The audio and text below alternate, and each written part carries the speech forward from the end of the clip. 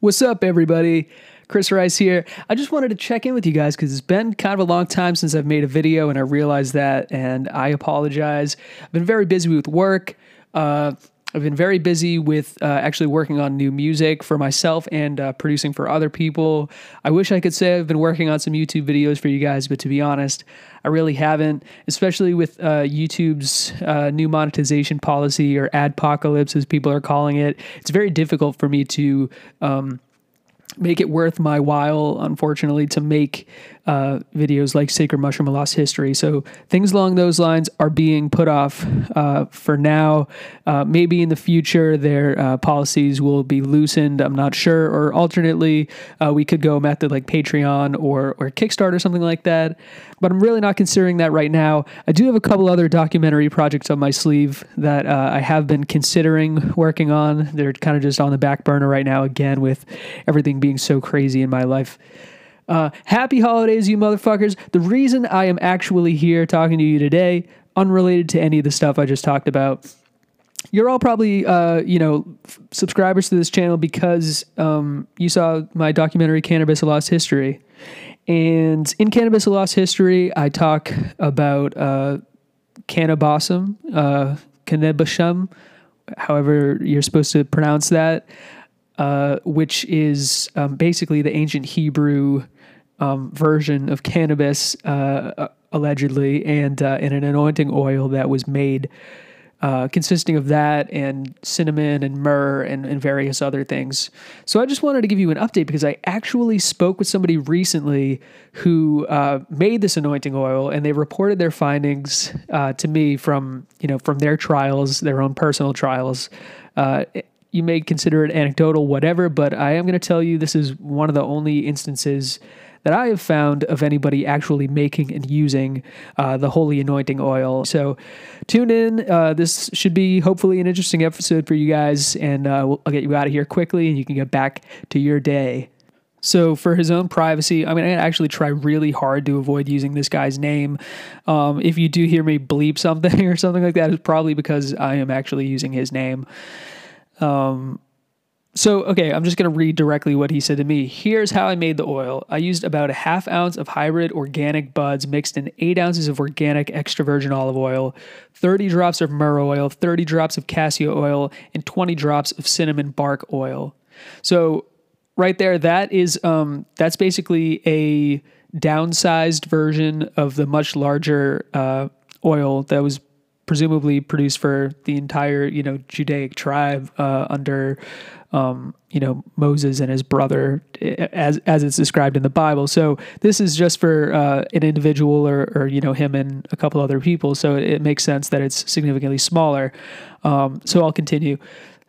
He applied this to his neck, around his ears, and on his scalp. He estimated he covered about 1.5 square feet of his skin. So very, detailed explanation here. He also forgot to mention that he added a few drops of CBD oil to the mix. And he says the cinnamon oil caused his skin to feel a pleasant burning sensation, which he believed caused his pores to expand, which allowed some of the, the oil itself with the cannabis and the CBD and everything mixed in there to penetrate his subcutaneous layers, which were flush. Wow, I can't read. Which were flush with capillary blood due to the slight irritation from the cinnamon oil.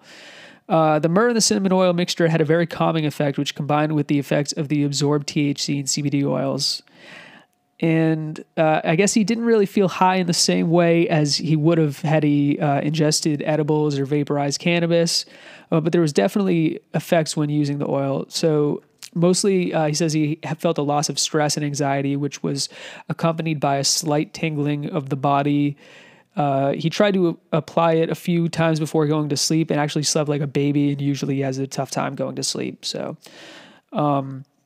he says he believes that the effects would have increased had he covered more of a larger surface area of his body. And he also says the oil is worth making just for the smell alone, which again, he had said was very calming. Judging from the effect that he felt, he estimated only 5 to 10% of the actual THC and CBD from the bud ended up being absorbed through the skin. But he says that it's enough that it acts as a very effective anxiolytic agent. He loved the effect, and so did his girlfriend, who was affected in a very similar manner. So that is this dude's, trip report back to me, basically.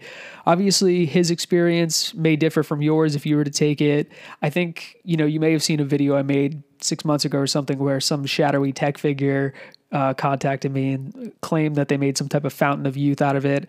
I think that this particular individual from today, I think their experience is probably more consistent with what you would experience, just based on transdermal exposure to like a cannabis oil. It makes a lot more sense the way that this person is describing it, as opposed to the story I had heard before, or even as opposed to arguably how I described it, how Chris Bennett has described it, and how it appears to be described biblically. So one possible explanation for this, I would imagine, could be that, a lot of the time when they describe anointing oils in the Bible, it's often talked about like kind of, washing the feet, bathing the feet. This could be just, obviously people are walking around the desert all day. There's not bats back then. So maybe they just had smelly feet.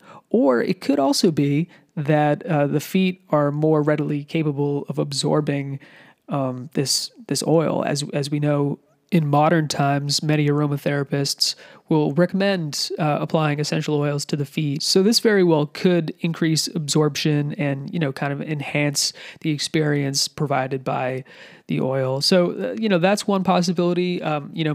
Maybe one of you out there will want to, try this, a similar experiment of your own where you do kind of bathe your feet in this oil. I'm not recommending that anybody do that, especially if you live in an area where it is illegal to do that. But it's a possibility, right? So finally, my opinions on this. To me, what this dude is describing, it sounds very similar to, taking like a 5 milligram, 10 milligram edible. Or in my experience, when I take something of that low of a dose, I'm just like, I feel relaxed. I feel more calm. I feel kind of more present and focused. I'm not really high. I'm just not as tightly wound as I would be if I didn't have the 5 or 10 milligrams in my system. So that sounds more or less like what he's describing.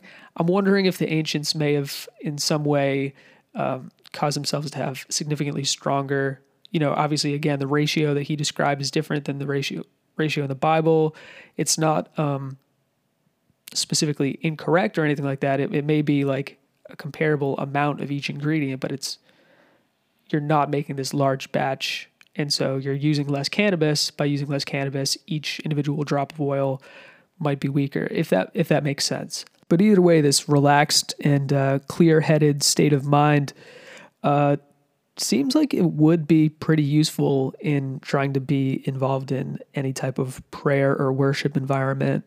I feel like, I'm personally an atheist, but I was raised Catholic, and I saw people just ready to get out of church immediately as soon as church began growing up. That's what my experience was. I'm looking around at everybody. There was a few like devout, old ladies and stuff like that. But for the most part, people were like, oh, come on, let's go. I just want to get on with my day. And, maybe this would kind of prevent those kind of thoughts from rearing their ugly head when you are trying to have this communal worship experience. So have you ever made the holy anointing oil described in the Bible? Reach out and let me know below. I think it's a fascinating subject, and I'd love to hear what each of you had as an experience if you did make it.